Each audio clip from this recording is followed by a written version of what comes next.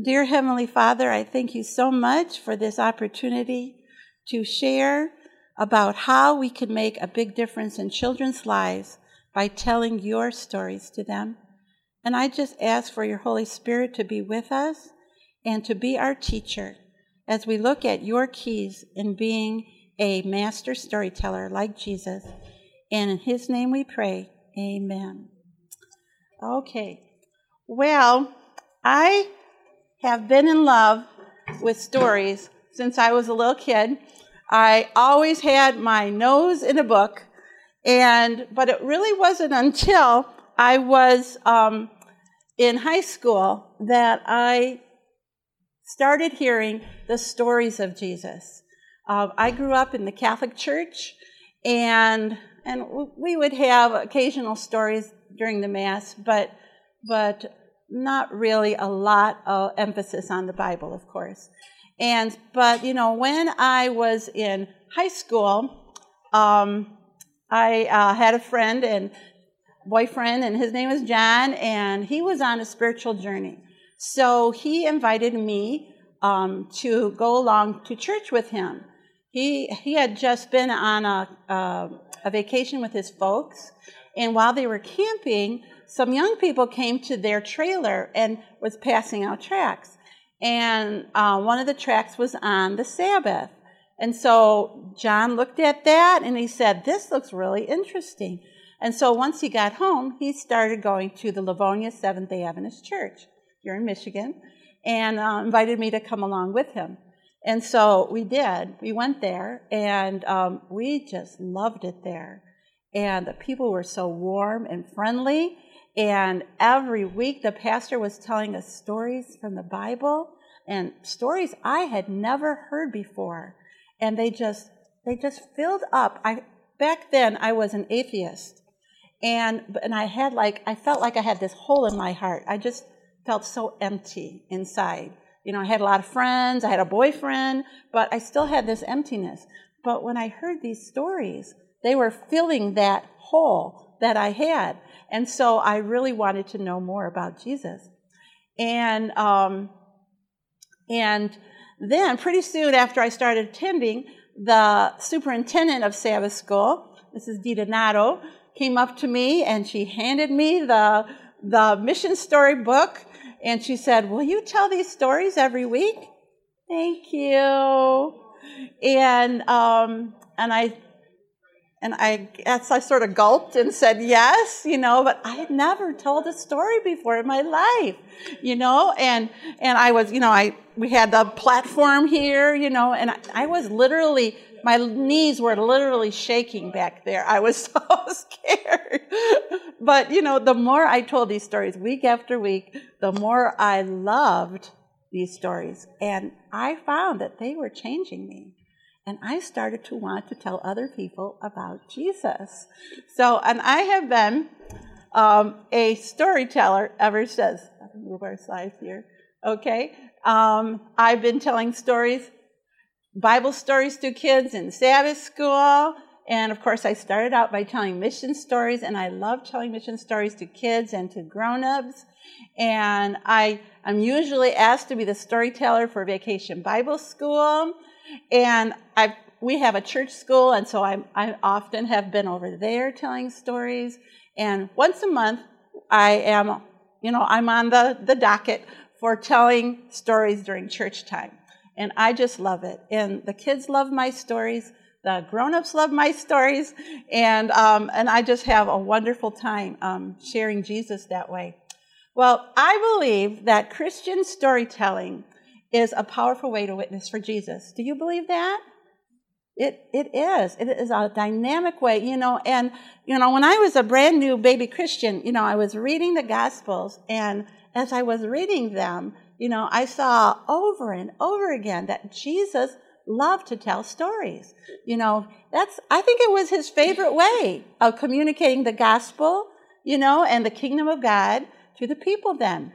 And I want to share with you this beautiful verse that's one of my favorites from Matthew 13, verse 34, where it says, Jesus spoke all these things to the crowd in what? Parables. And a parable is a story, right?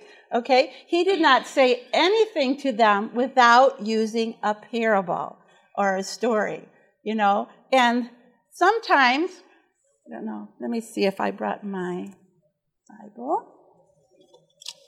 I forgot to get my Bible out. Sometimes we forget, that the Bible is really a book of stories, right? It's a book of stories for men and women and for boys and girls who have lost their way and need to find their way home. It's a way where it just amazes to me that God uses the simple technique to talk to us and to really turn our lives around. And he's done that for me. And so I wanted to start out by telling you a little story. My favorite stories are about my journey, with Jesus. Because, our testimony is the most powerful story there is. Okay? Now, like I said, I went to the Livonia Seventh-day Adventist Church on Sabbath. I still went to church on Sunday with my parents. But my mom was seeing that I was getting a little too interested in this Adventist church. And she was the spiritual leader in our family. She was a dynamic, she had a pre-part in her, she was a dynamic person. And she just put her foot down and she said, Susie, you are not going to that church anymore. But by then, it was too late. Because the Sabbath seed had been planted in my heart. And I wanted to keep the Sabbath. And so I remember it was one Friday night, and my sister had gone out on a date, and I was in our room all by myself. And so I got out the hymnal. The pastor had given me a hymnal, and those were all new songs to me, so I would take it home and try to learn them. So I started out by singing a song, and then I got out my Bible. My boyfriend had given me a Bible. It was the first Bible I had ever owned in my whole life. No, this is not. Oh, no, this is not. No. And this one is very old, too. But I was reading the book of Matthew.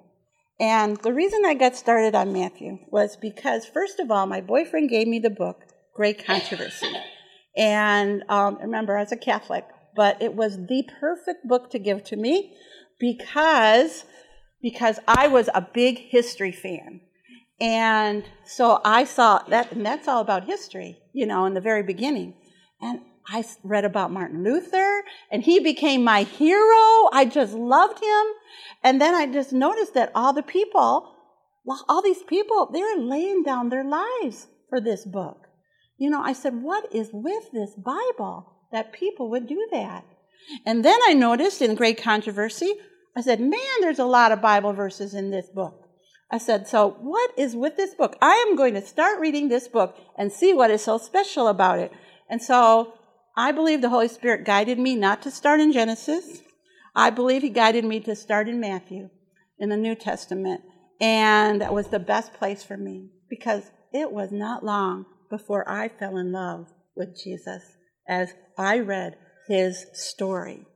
And, I think, and then that Friday night, back to that Friday night. So it was that Friday night. I was all alone, and I just got down on my knees by my chair, and I said, God, I don't know how to do this, but I just want to let you know that I want to be your girl. I want to be in your family, and I want to be like Jesus. And so I just gave my heart to him. And that was the first, not the first step, but a first really big step for me in my journey with the Lord. And, I believe because the Lord changed me through his story, I have been passionate about telling children's stories ever since. Because if they can change me, an atheist girl, they can change our children's lives. And so that's why I've been really, it's been a part of my life ever since. Okay. I love telling that story. Okay. Our story is the most important story. So what we're going to do in this seminar, though, we are going to look at 10 keys that I have learned over the years that have helped me become a witness for Jesus and a storyteller for him. Okay, so first key. Who is my story for? Now, this is a really important key. Okay, so let's pretend this is 3-year-old Jimmy. Now, if I'm going to tell a story to 3-year-old Jimmy, I know that Jimmy, he's in cradle roll, so he has a very short what? Attention span, right. And I just saw this interesting formula that said you can sort of predict a kid's attention span by taking their age and just adding 1 to it. Okay, so I only got Jimmy for how many minutes? 4 minutes, and I'm a Sabbath school teacher. I teach cradle roll in kindergarten right now. And, we have a 10-minute time with the boys and girls for their lesson. But I've got a trick up my sleeve, okay? And you can use this when you tell children stories in Vacation Bible School or for church service, okay? When you get Jimmy involved in your story, then you're stretching his attention span. So, if I'm in Sabbath school, I can ask Jimmy to put a felt up on the board. And they just love that. Okay, cradle roll and kindergartners just love building that picture with you. Or sometimes I will use a simple little device I made. These I call my Bible blocks. Now, what I did is I have a graphics program. And if you want to get in children's ministries, I really recommend that you get a graphics art program. You can pull things from the internet pictures. Okay, I do that a lot, but I also am thankful that I have my print master because they have a lot of pictures that I can use. So these are some of the Bible people from that, and I just decoupage them onto, this is what we call underlayment. You get it at the hardware store, and then my husband cut some little pieces that are like a triangle, a right triangle, so it will stand up. So these are just about 5 of them, but I have about 8 more at home. But I like to use them because then we can get down on the floor with the kids and they can help make the Bible scene, and they can move them around. It gets them involved, okay? The key to telling a story also is variety. You don't want to use just the same old method all the time. You want to use a lot of things. Okay, so sometimes I will use that. Let's see. Oh, I think I have something over here in my story kit that I forgot to bring along. Okay. Sometimes I will bring Sarah, okay, when I tell a story, whether it's for Sabbath school or up front. And I'll tell you, we'll get into this a little bit later. But something I always use, I never tell a story just with me, okay? I always bring something along. And this is Sarah could be Jairus' daughter, right? Okay, and so if I've got Jimmy in my class, okay, I'm going to have a little bed for Jairus' daughter, Sarah. And, when she was first sick, I'm sure Jairus must have given her some medicine that he got from the doctor. And so I have a little medicine bottle that I've saved, and I give that to little Jimmy, and little Jimmy comes up and gives Sarah a little drink of medicine, okay? And every child in the class will do the same thing, but we say, it's still not working. She's still not better, So those are some things that you can do in helping to get Jimmy involved, okay? So I'm going to teach a story very differently for him than I would for his sister who's in primary, because she has a much bigger attention span, okay? Now, another thing I'm going to do when I know who I'm talking to is I'm going to adjust my grown-up vocabulary to their vocabulary. So I'm going to boil it down, simplify it, okay? Now, when you're working with, juniors and early teens, it's not so critical, but still, if you can be aware of some of their cool words, The more time you spend with kids, the better storyteller you will be. So we want to learn to speak their language, and that's our next key. Key number 2 is talk their language. Now, I brought a quarterly around.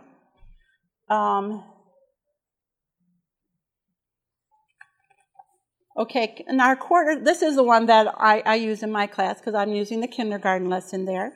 And our quarterlies are a good tool if you're telling a story in Sabbath school.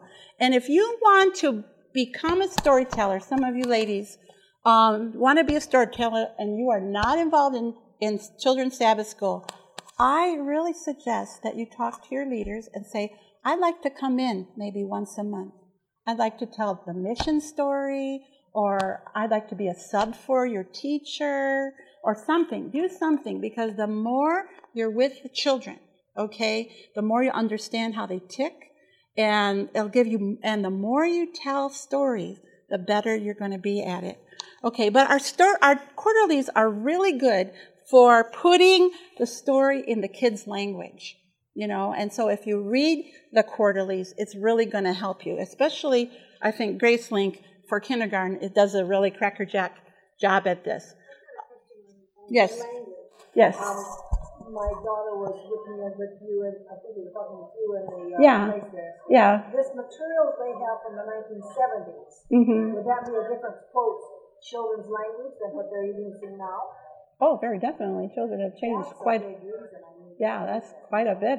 Absolutely, you would have to adjust that. Absolutely. Okay. Okay. So let's say, all right, you're going to be. What the quarterly is good for is it breaks it down into the children in ways that children can understand. Okay, and when they're telling a story, the stories in the quarterlies are not the same. Excuse me, let me shut this.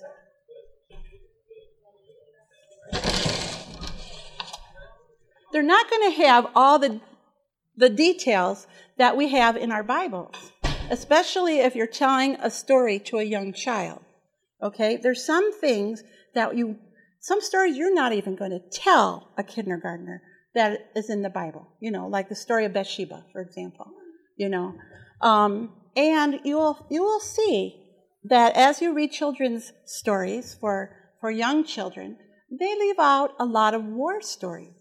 You might see it in primary and junior, they'll start to bring those in, but you won't see it with the cradle roll and kindergartner because they can't handle it, okay? It will be too what? Why wouldn't they be able to handle it? Yes, that it will be upsetting. The children that age are very feeling oriented, and it will scare them out. They will scare them spitless, okay? And we don't want to interject that into their young lives, okay? And so that's an important reason why we like to use our quarterlies. They are a good tool for storytelling. Okay. And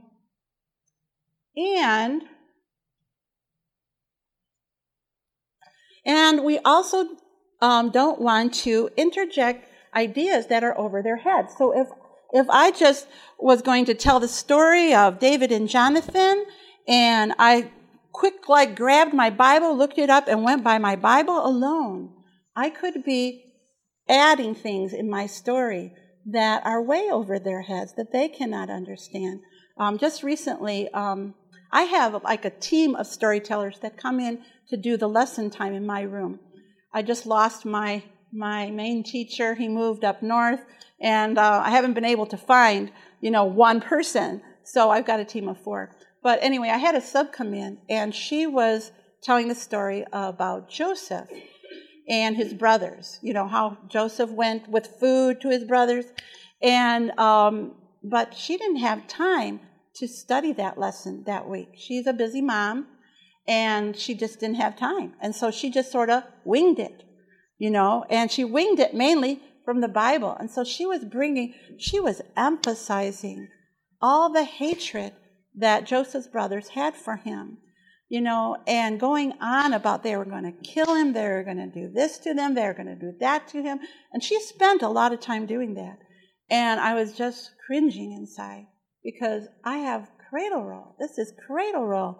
She forgot who she was talking to, but that's what can happen when we wing it, okay? So we definitely don't want to do that. And I'm probably getting ahead of myself here a little bit. Okay, let's go on to the next one. So we don't want to read our story. That's a very big one. When I see storytellers during the church service, so many people bring up a book or they bring up a paper and they end up reading it like they're giving a speech, to the kids. And any of you have done children's stories, you know that is a killer of kid interest as soon as you read. Now, that's not a killer up here in this picture. Okay? Because this is a nice warm time. Mommy with her little girl. She's sitting on mommy's lap. They've got that colorful picture book. There's pictures on every page. That's a great time to read to a kid. But when you got a group of kids, like if I had a whole front row of kids and I start to read to them, they're going to wiggle, they're going to start to talk, they're going to sometimes cry. I have lost them. So I never, ever read. So what do you do when you have a story? Well, you pick out your story, and let's say you're going to do it next week. So in the morning, when you get up, you read the story, okay? In the evening, before you go to bed, you read the story.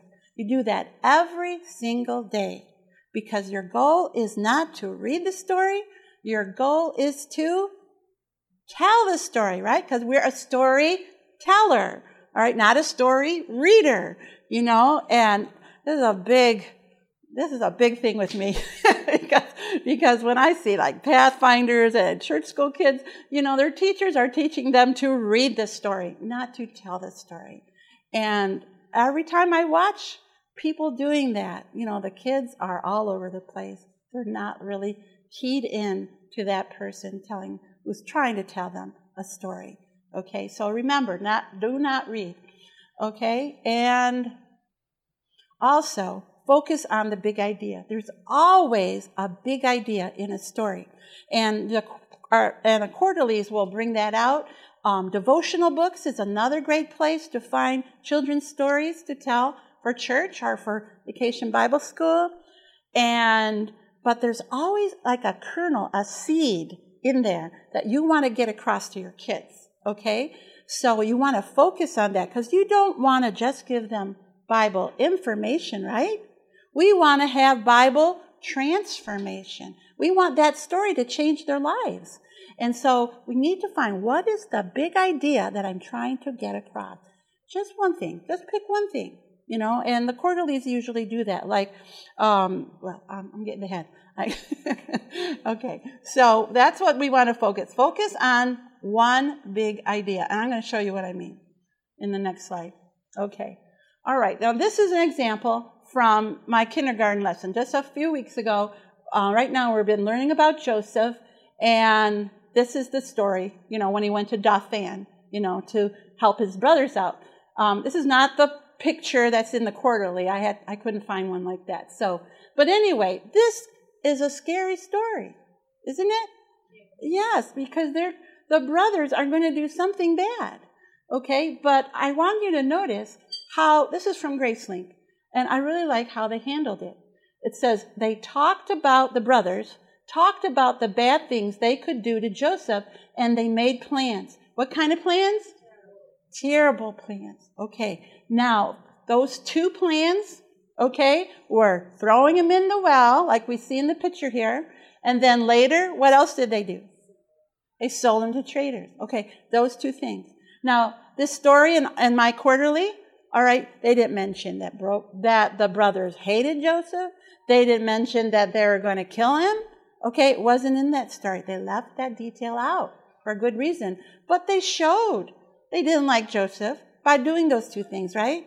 So that's all we needed to focus on. They left out those gory details. And that is so important. We need to always think about what is appropriate for this age. And I had the benefit of, because I was trained as a teacher, I studied spiritual development of children. But, when you become an adventure leader, which I have been an adventure leader, I've been a Pathfinder leader, I've been in children's ministry ever since I joined this church, but there's all these resources there that help you understand the various ages of the children, how they think, how they're growing up, what their needs are. And if you really want this to be a ministry of yours, then I encourage you to find a book, like that, and go through it and study, just read it. You don't have to pass a test or anything, but learn about what kids need. And that will help you also to be a master storyteller.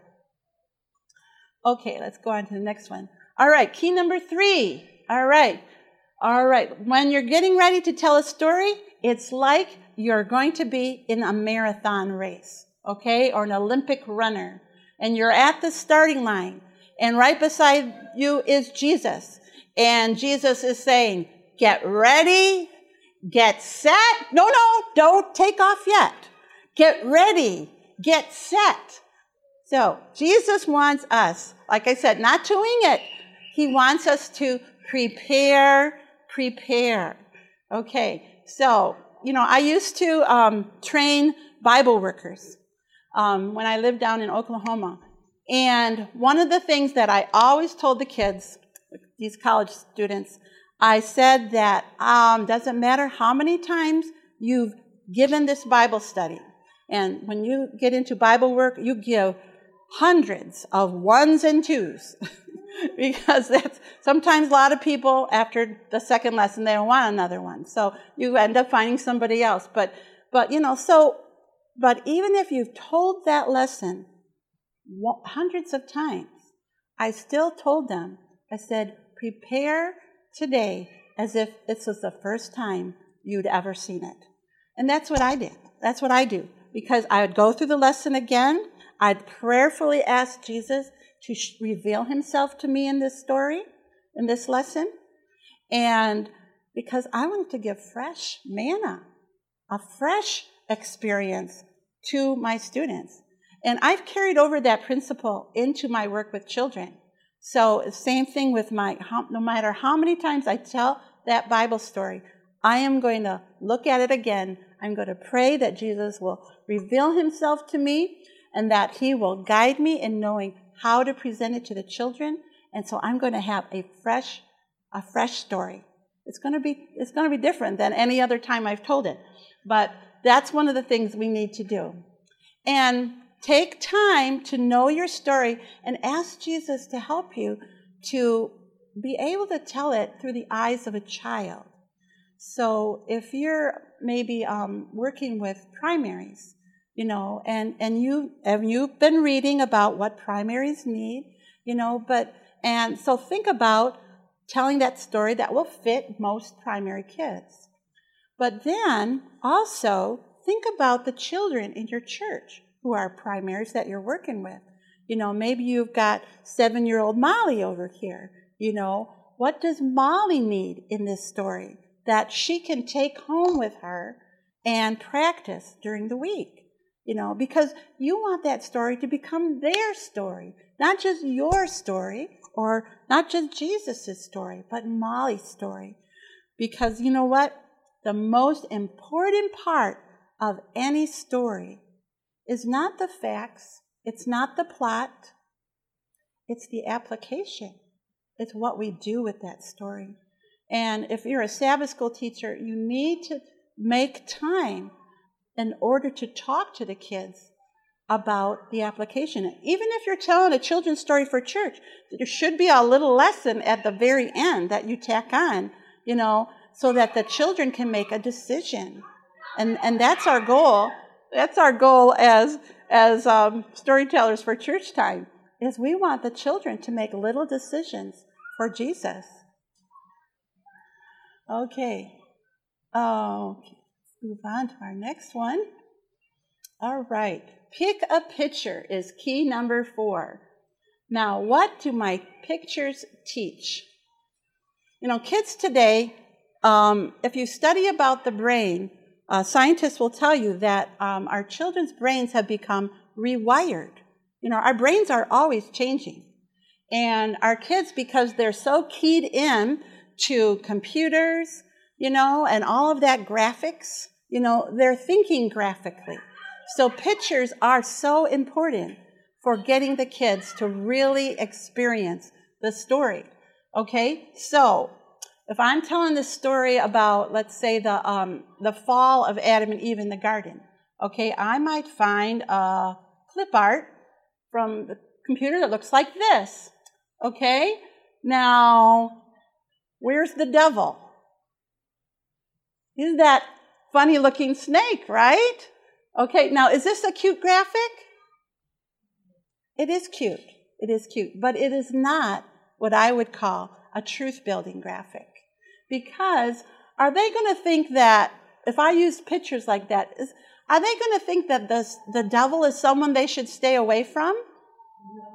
No. I mean, he looks fun. It's a fun picture, okay? And I would not use it for trying to teach children because, we want them to know what sin is, even small children. That sin hurts the heart of Jesus, and sin hurts us. So I don't want it to be too comical, all right? So as much as possible, I like to use pictures that are closer to looking real. Okay, now here's another picture. This is from the series My Bible First. They use this artist's work quite a bit in their lessons. And Adam and Eve look like real people there, don't they? As compared with these guys, right? Don't they? And they look like real people who are about to make a bad decision. Okay? So this is more of a truth-building picture. Yes? So when you do pictures, you find a book to find that picture? Or I'm going to tell you in just a bit. You can find them in books. Or do you do it with, I use my computer a lot. And there is a website that has this whole collection by this artist. And you can get every story in the Bible. And you can download them into making small cards or 8.5 by 11 pictures. You could bind them and put them together in a book. Like I have a binding machine at home, so I can add these little binders on the side. A binder machine only costs like $25. It is a really good investment. And then I'll have the pictures, and then I can either, do it this way and just flip this way and show it to them, or in book form. Yes? It's so expensive. Do you have a way to get ink that is so expensive? I have a laser printer, so it's much more cost effective than an inkjet. Yeah.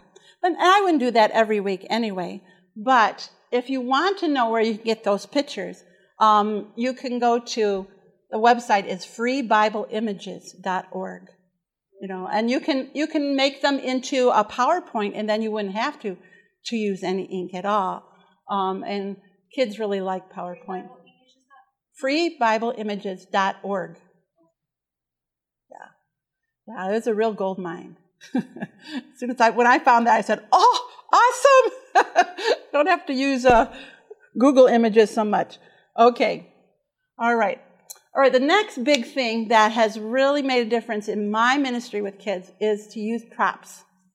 And no matter what age I've been working with, when I was a Pathfinder leader, I used props. When I have been Cradle Roll leader, I use props. When I tell children's stories at the church school, I use props.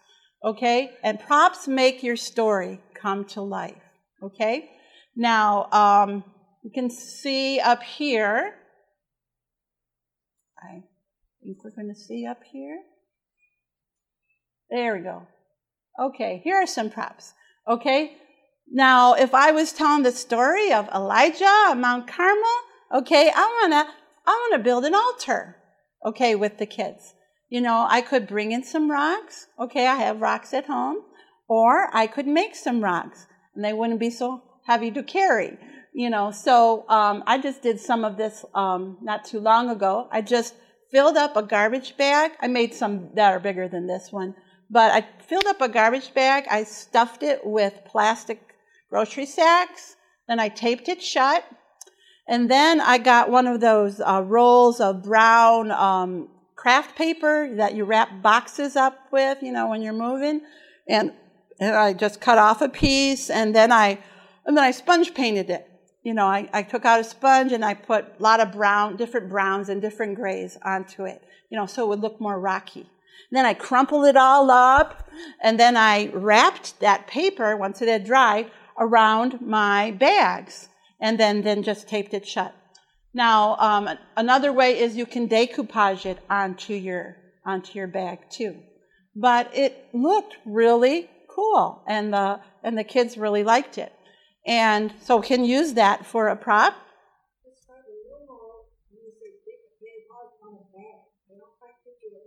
A decoupage is like a thick glue, a craft glue that you can get at your craft store. Well, after you've taped it, it will make the paper stronger, and it will stick. Yeah, it will stick to the bag. Yep. Just give it a try. You can make them any size you want to. Yeah, these are much smaller than the rocks that I made. I made giant boulders because we were studying about Jesus at Gethsemane, so I wanted a few boulders, But I've made small ones too. Yeah, whatever, a small bag would work just fine.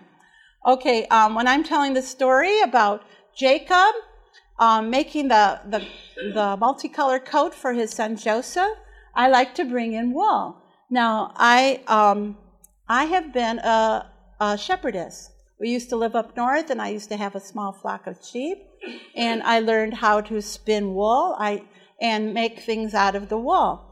And so I like to bring that along because, most kids have never seen wool, or felt wool. Most kids have never seen a spindle, so I usually will bring in my drop spindle and show them how Jacob probably made the yarn for this coat, But, as a storyteller, those are my experiences. You may not have been kept sheep, but you will bring your own experiences and things from your own house into your stories. And God will just show you, what can I do to make this story interactive and hands-on? Because most kids, if you talk to any teacher, will tell you that most kids are more hands-on about learning these days than they used to be. Okay. Let's see. Now, no one has called me the bag lady yet, but I kind of am when it comes to story, because what I like to do is I like to use a story bag. So whether I'm teaching Sabbath school or if I'm teaching up front in church, I always bring a couple of props in a container. Now, my last story that I told, I didn't bring a cloth bag. I brought a beach bucket, right? And I told the kids, I'm all ready for the beach. I got my sand bucket. I've got my shovel, okay? And you think I'm going to play in the sand? It looks like it, but I'm actually going to the beach in order to find an amazing sea animal that lives in the shallow water. And then I pulled out this animal. Do you know what it is? It is. It's a seahorse. But of course, so many of them wanted to hold it, But my story was I was using the seahorse. And I told them, I said, Jesus has given this animal an amazing tail. See how his tail curls? And I had some plants, and I actually attached the seahorse to the plants. I've just borrowed one of the plants from the podium. And I said, this animal actually has a tail that's very similar to a monkey's tail. And scientists call it a prehensile tail. I didn't use that term with them. I'm just telling you all, But, a monkey can just hang from a branch, right? And his arms dangle down, and he can be looking for fruit on the tree, But Jesus gave the seahorse a tail like that too, because believe it or not, this is a fish. And he has some fins on the top of his head and on his back, only 2. And because of that, he can't swim very fast. A seahorse can only swim 5 miles an hour. But Jesus has taken care of him by giving him this tail. And so the seahorse will hook on to a piece of coral, a piece of seaweed, something down there in the water. And plus, he can camouflage himself to look just like the color of the coral or the color of the seaweed. And that's how Jesus keeps him safe. And whatever the seahorse holds on to is called his hold fast. And so I used this story to teach the children, that Jesus is to be our hold fast, right? The Bible is to be our hold fast. And but I used those props. And by bringing a bag or some kind of a container, you are creating something important. And it's called curiosity. And so it doesn't matter if you're working with juniors or early teens. You can build curiosity in that lesson or in that story by having a container that you're going to bring a couple of things out. And it makes all the difference in the world, let me tell you.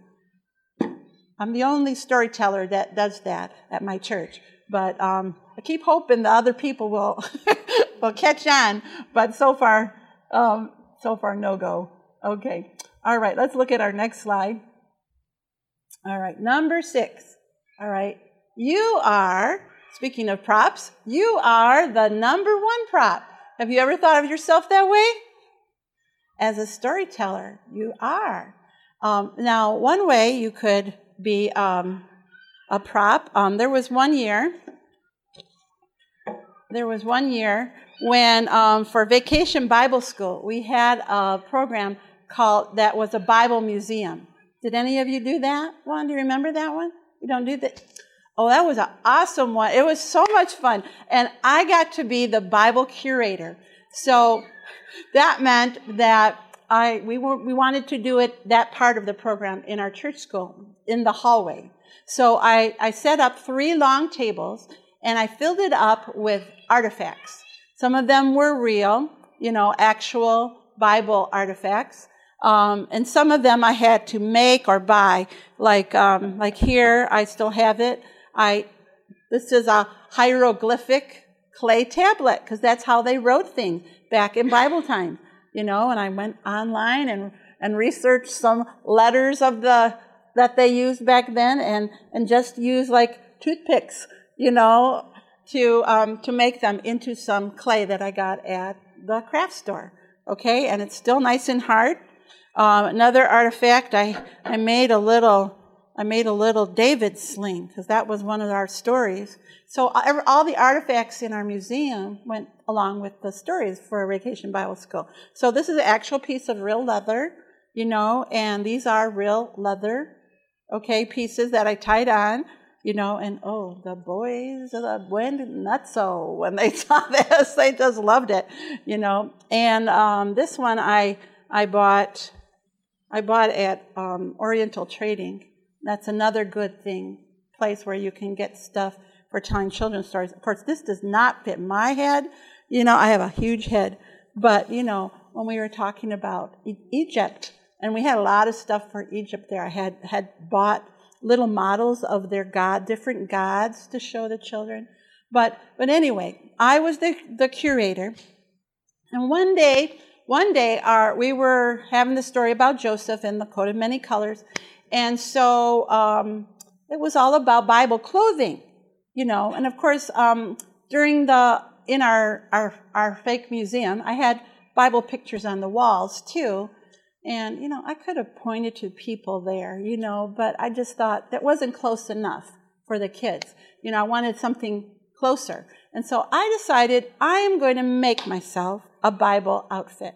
And so I like to sew. So I got a pattern, and I made a Bible robe, and I found fabric that kind of looked Bible-like, and I had a tunic that went over it.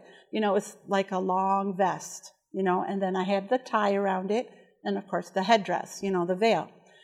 So the kids were so excited. Even kids that went to the church school, and knew all about the Bible. They just thought that was cool. Now, I didn't pretend I was Rebecca or Sarah, I was still Sue, the curator, the museum curator, but I was a walking demonstration, right? I was a walking prop, of what I wanted to teach them. So that is one way you can be a prop. But when I think of me being a prop, I use costumes so minimally. I mean, probably 99.9% of the time, I don't do that. But I am still a number one prop because it's how I tell the story that makes me the prop. How do I use my voice when I tell the story? And like, if we were telling the story of David and Goliath, here comes young David. Just picture it. This young kid, he's got his sling, he's got his staff with a stick, and he's coming towards the giant, and the giant wants to fight with a soldier, right? And he sees this kid coming to him with a stick. And so he gets all mad. And he said, "Who are you that you come to me with sticks?" Gets mad like that. Did your teachers ever tell you to read with expression? No, I cannot be a bass, but I try my best, but we can do that, especially when we're trying to say the same words that person may have said. Goliath is an extreme example, because he was big and massive and he was mad, but we can do that from time to time, and that will punch some extra interest in the story. Okay, so that's one way we can do it. Another way is, well, first of all, I want to show you this quote. This is from Counsels to Parents, Teachers, and Students. And this was a conversation between an Archbishop of Canterbury with a famous actor back in those days, in Ellen White's days. And the Archbishop said, "Why is it you actors affect your audiences so powerfully by speaking of things imaginary?" Okay? So things on the stage are not real. They're pretend. And so then the actor replied, "My lord," replied Betterton, "permit me to say that the reason is plain. It all lies in the power of what? Enthusiasm, right? Okay. Now, if you are a very quiet person, okay, and you're going to have to move out of your comfort zone a little bit when you tell a children's story, okay? Because this is so important in a story, is using enthusiasm. We on the stage speak of things imaginary as if they were real, and you in the pulpit speak of things real as if they were imaginary. Ouch. So that was probably kind of boring, what he was saying about the ministers. Okay, so by using enthusiasm, we are showing that what we are sharing with the kids is really important to us. Okay, and if Jesus has changed your life by the Bible, okay, then you can very naturally pass that on. It will just bubble out of you. So we want to get excited. We want kids to know that this isn't just an ordinary book. I remember working with Pathfinders, and that was something I really wanted to share with them, and I often did. I said, this is not an ordinary book. This is not just words on a page. I said, the same power that God used to create our world out of nothing is in every single sentence in this book. Now, do you believe that? If we believe that, then we're going to pass that on through our stories and how we tell them. We're going to get excited when we're telling them about the second coming of Jesus. We're going to be smiling from ear to ear. We're going to tell them how we're going to be jumping up and down. We are going to get excited. I even did this when I give Bible studies, and people can tell that I have something. I have that inner joy about Jesus and his word, and that's what they want. And my juniors, that's what they wanted. I had kids that were so hard. And juniors was a tough age group for me because I'm really more of a younger kid type of teacher. But these kids were hard, just sitting on their chairs, just sort of almost, arms folded like, I dare you to touch me, type of thing.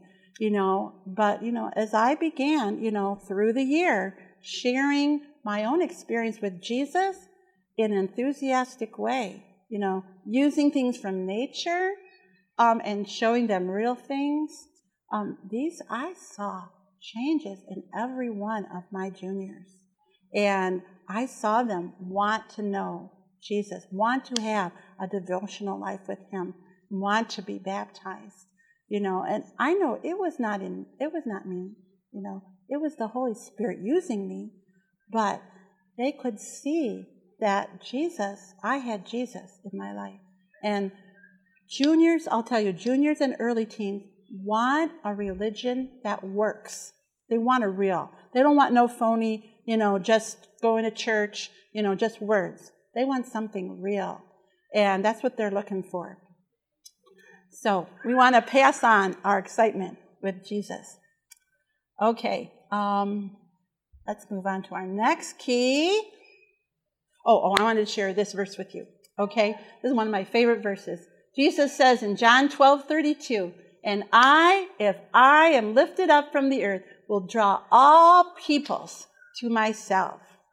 All right, and that's what we want as storytellers, right? I should take this off. We want to draw the children to Jesus. So when I look at this text, I always think Jesus is saying, "And if I am lifted up from the earth, I will draw all children to myself." And that is my prayer. And I love what Ellen White shares with us about how that happens. In the first volume of the Testimonies, page 162, she says, "If Christ be in us, the hope of glory, we shall discover the matchless charms in him that the soul," which is the children we're working for, "will be enamored." That means they will love with, right? That's what shows up there. "We will cling to him, choose to love him, and in admiration of him, self will be forgotten." And that's what we need to walk closely with Jesus. And Jesus will be magnified and adored. Okay? So we need an experience to be a storyteller. We need a close experience with Jesus Christ. And if Jesus is in us, the hope of glory, if we love him to our core, then we'll be able to pass on those matchless charms of Jesus to the boys and girls that we are ministering to. Okay? We want them to follow us, to copy us, okay, as we are following Jesus. All right? We are their picture of Jesus. Okay? And what a Christian who loves Jesus looks like. So that is really a prerequisite. Now, there's a big push in working with kids and youth to follow the ways of the world. Our kids have a lot of stress on them, a lot of things pulling them.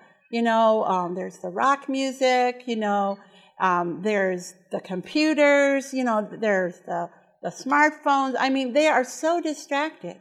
And so many people have tried to use those same things in order to win them and grab their attention, okay? But there used to be a church called Willow Creek. Any of you ever hear of Willow Creek? Well, it's not a Seventh-day Adventist church. It's a non-denominational church. And it was run by a pastor named Bill Hybels. And Bill Hybels had the idea, I want to reach the secular people in my community. Okay? And that's a good thing, right? But, he went about it in a business way. He wanted to use advertising as his method. And so his method was, I'm going to find out, I'm going to go door to door with surveys, I'm going to find what these people want, and I'm going to give it to them. And so what did the people want? They wanted rock bands. They wanted puppet shows. They wanted skits. They wanted drama. And so that's what the church gave them. But just about a year ago, Bill Hybels was being interviewed by a Christian magazine, and he said, was very shocking, he said, we made a mistake. And he said, yeah, it brought the people, but it didn't keep them. And they weren't growing to be good Christians, solid Christians who really loved their Lord and were living a Christian life. And so he said, we decided to teach them the Bible, get them into their Bible, studying the Bible. We taught them how to pray. We taught them how to share their faith. That's where we're at right now, And so, that's what the Bible tells us, right? That's what Christian discipleship is really all about, So for me, we don't need the world's trappings. We don't need the world's methods. If we have Jesus, if we have the love of Jesus, if he's in us, okay, we can use some very simple things, and it's still going to grab the kids' attention, and it's going to help them grow. And I have seen it. I've seen it in my ministry. Okay, key number 7 is tell the story. Okay? All right, so when we're telling a story, we're not acting out the story. All right, I'm not going to be King David, or I'm not going to be Queen Esther. Okay, I'm the storyteller. It's kind of like I was there watching that story unfold. Okay, it's kind of like, if I know the kids are playing out there, but, if the window was open and let's say we saw a helicopter land out there in the courtyard. And then we saw a bunch of guys get out of the helicopter, and they all had a hammer in their hand, and they went around that courtyard, and they were smashing all the windows, okay? And then later in the day, the police came by, and they found out that we were one of the classrooms here, and so they were going to come and ask you, what did you see? Okay, now what would that make you? A witness, that's right. And that's what we are when we're a Christian storyteller. We are a witness. Okay, it's like we were there. Like in this story of Daniel. We were in the dining room, okay, with Daniel and all those other young men who were there eating with the king. We saw all those tables just loaded with Babylon food. We saw the stuffed pigs. We saw the red lobsters. We saw the turtles. That's all the food. That's some of the food that they ate back then. We saw the wine sparkling in the goblets. Okay, and then we saw over here, we saw an empty plate. Daniel wasn't eating. Oh no! And because we are a witness for Jesus, Jesus has given us the ability to know what Daniel was thinking, okay? Daniel was thinking, I love Jesus. I love God. I want to be faithful here in the court of Babylon. I want to eat and drink for the glory of God. I want to keep his commandments. So we can use those things, pull those things, so to speak. Think of yourself as you have this little toolbox with you all the time, but you're pulling that out of this story and sharing that with the boys and girls in a very enthusiastic way, right? Okay, all right. See, the kids are having such a great time with that teacher up there. Okay, so think of yourself as a witness, because that is what we're doing.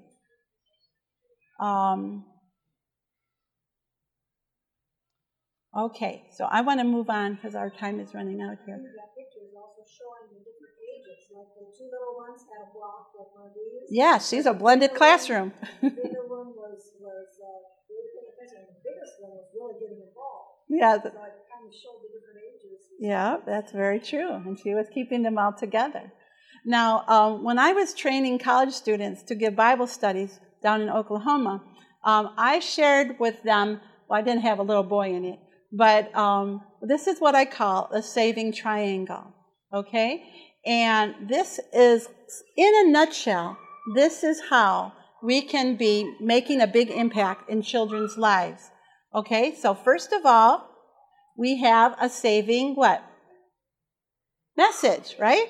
And for us, that means our truth-building story that we want to share with them, okay? And then we have a method, okay? We want to use Christ's methods in order to share that saving message. And then the third essential ingredient is the messenger, okay? And God always uses this format in order to teach truth, whether you are a preacher in pulpit on Sabbath morning, whether you're giving a Bible study to a friend, or whether you're telling a children's story. This is God's method of evangelism. And that's how I see Christian storytelling. Okay, now, if I was to, let's say, pop in a video, okay? All right, would I have a saving message? It could be. If it was a story about Jesus, maybe, you know, but it was a video. I still got the message, right? And it would be a captivating method. Kids like videos, okay? But where's the messenger? Is it me? I'm not there anymore. All I did was pop that into the machine, okay? So that human element would be missing. And we need the human element in order to be a disciple maker. And that's what we're doing when we're telling a story. Okay, that's what we're doing when we're giving a Bible study or preaching, whatever it is. God always uses the human element. And this is why, even though a video is captivating, okay, kids like it, okay, it's not going to fit in with our goal of making young disciples of Jesus. Okay, so that's okay for them to do at home, all right, with their family, but not in a storytelling opportunity. Yes. So when you mentioned maybe using a PowerPoint because of not wanting to spend all the week to print them out, then I would have to be still there as the messenger talking about each picture. Yes, that's right, exactly. Right. Otherwise, it would get to be what you're talking about here. That's right. But you can also get the kids involved when you do PowerPoints, because like I had a kindergarten primary room for Sabbath school, and one year we were doing I put together a program on dinosaurs in order to teach about creation and evolution. And so, you know, I had really cool pictures of dinosaurs that we used in that program. But I had little kids advancing the slides, and they loved doing that. That was fun, you know, and the kids would take turns reading the slide, you know, because there's only a small amount of information on a slide. But it would still give me, as the teacher, opportunity to also be teaching with that slide. So it gets them involved, but it also, I am still the teacher. I'm still the teacher. And we don't want to lose that relationship. So okay? Because in a PowerPoint, it doesn't have any sound in it. I'm the sound. That's right. Yes, that's right. Absolutely. So I like using slideshows occasionally, but not every week. Like I said, it's variety, variety, variety. Okay. All right, let's move on to our next slide. We're getting to the end here. Okay, key number 8 is get close. Okay. This is a very, very important one.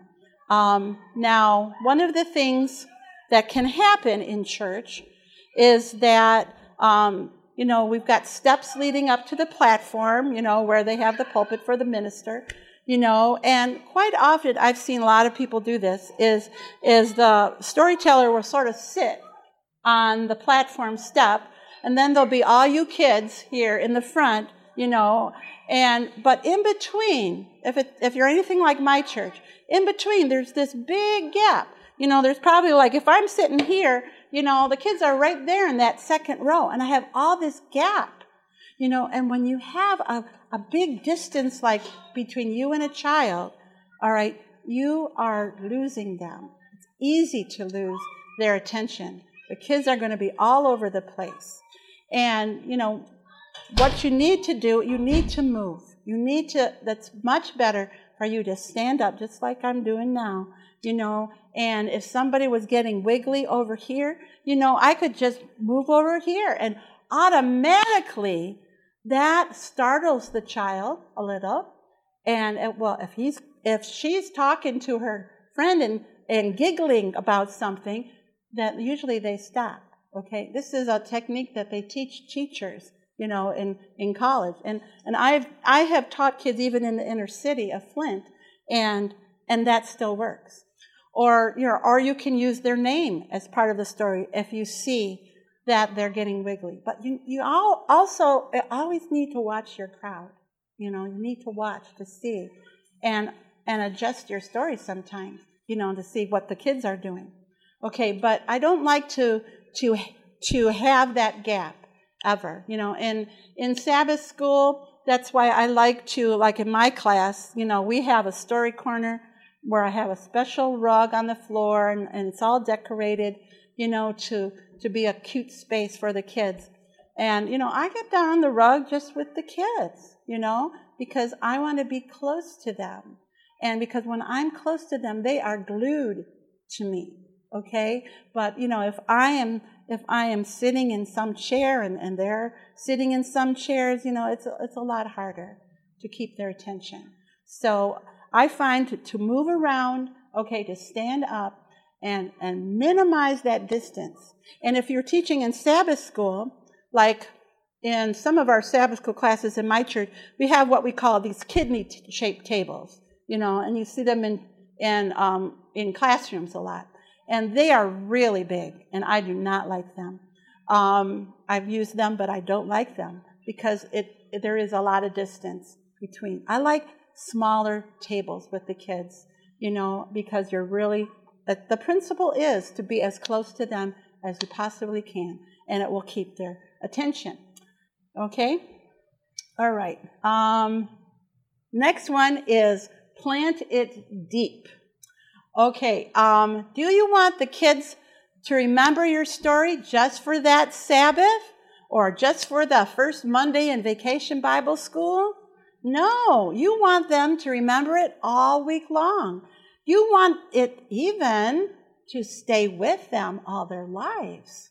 Okay, so we want to do things that will help plant God's Word in their long-term memory. Okay, and there's 4 big principles that will help you do that.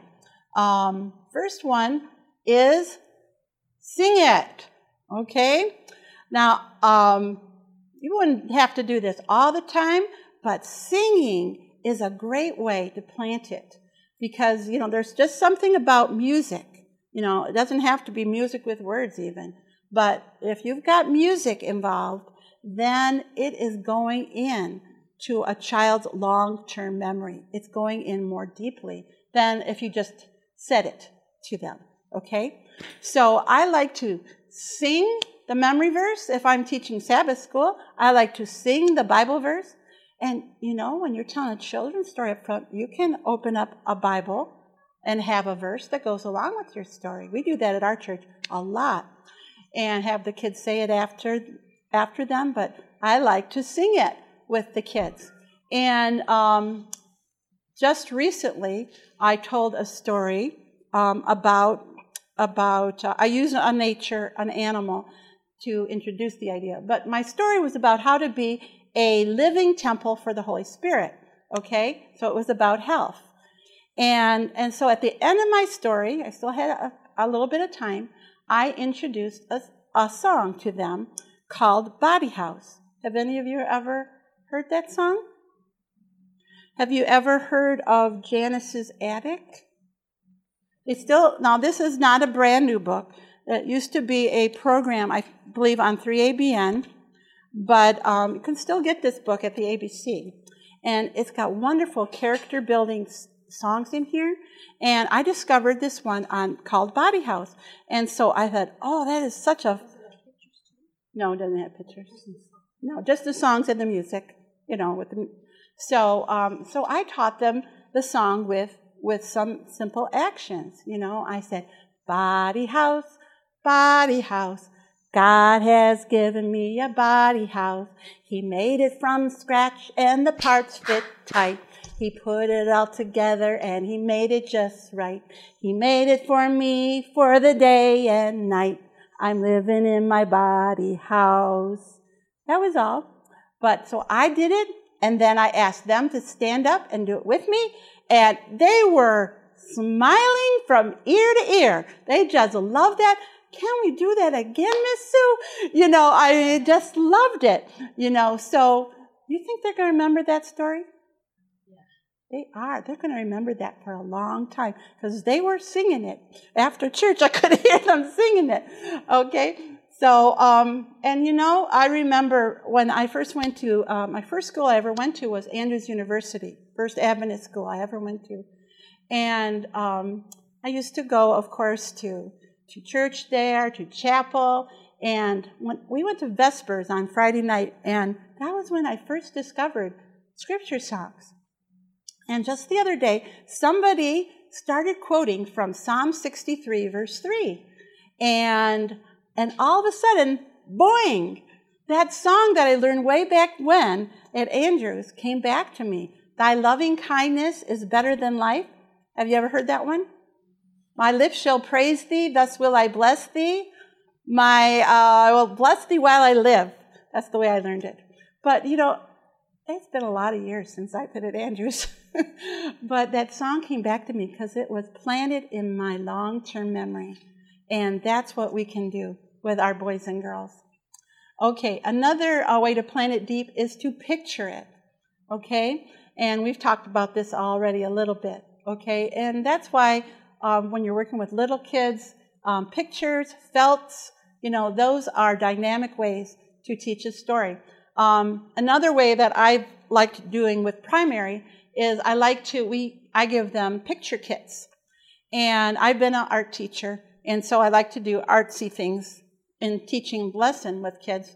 And so what I used my print master again, and I made like a background scene, with hills and a path and that sort of thing. And I would give each one of them that paper. But I also would pick clip art that would illustrate that story. And I did this one year. I was asked to tell the story at an Adventure Fun Day. And so I had like 35 kids in this one class, and so we all did this. And as I was telling the story, I believe it was a story of Rebecca and being picked to be Isaac's wife. Each of them had a little sandwich bag, and they had some clip art in there. So as I'm telling the story, I would ask them, okay, now let's find Rebecca in our bag, and so they'd pull out Rebecca, and then they would glue it onto their picture background. And so as we're going through all these steps, and they were focused, they were listening, they were attentive, because their hands were busy. That was one thing, okay? That was the big thing, really, And they're going to remember because they are hearing me, they were seeing the picture, and they were doing something with it, okay? And the more of those, we call those learning modalities in education, the more of them you use, the easier it's going to be for kids to remember what you've told them, okay? So that sort of goes into with the do it, okay? And studies have shown that when you have an active component like that, whether it's with art or whether it's with games, Bible games, then kids are going to remember at least 45% more than if you hadn't done anything active with them. Now, I showed you this little book as far as the binder is concerned, but I have a ministry called Bring Them to Jesus, and I'm producing materials for Sabbath school leaders. And so this is one of the books that I was selling just yesterday over at the library. It's called Bible Fun, And it's got memory verse games for kindergarten through juniors.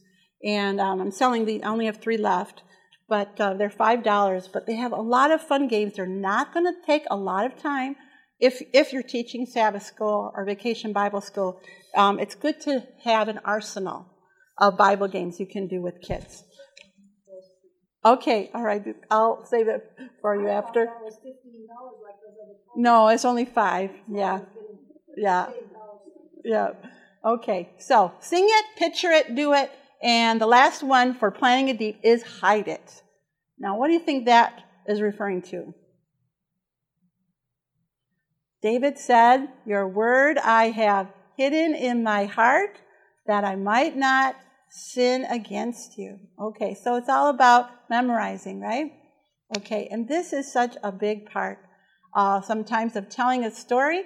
We do want the kids to remember what God said, okay? I mean, we want them to remember what we said, but primarily what God said, you know, and so that's why I like to open up the Bible as part of the story, you know, and share one little verse with the kids and have them say it after me or sing it with me. And because I want to plant that deep into their minds, and especially if you're a Sabbath school teacher, this is a big part of our ministry. Okay, we have one more key, and this is the most important one. Can you say it with me? Pray, pray, and pray. Okay, so we're going to pray that God is going to speak through you, okay? And when you lift up Jesus and want to pray that the Holy Spirit is going to use the story that you are sharing with the children in order to change their lives, to turn their hearts to Jesus, so that they will give their hearts to Him like I did long time ago, and that they will want to be in His family and His young disciple. So praying is so important. So pray for yourself and pray for them as well, whenever you have an opportunity to share a story. So I would like to pray with you all and ask that the Lord will bless you in your ministry as you work with young children or any age of children. Okay, so let's bow our heads. Dear Heavenly Father, I thank you so much for this opportunity we had to get together, and I hope and pray that these keys will help each person here to become a master storyteller, just like you. Lord, I pray for a double portion of your Spirit upon each one, that they will have a deeper experience with you, and that they'll be able to pass that on as your witness as they use Christian storytelling to reach today's kids for Jesus. And in your name we ask this. Amen. This media was brought to you by Audioverse, a website dedicated to spreading God's Word through free sermon audio and much more. If you would like to know more about Audioverse, or if you would like to listen to more sermons, please visit www.audioverse.org.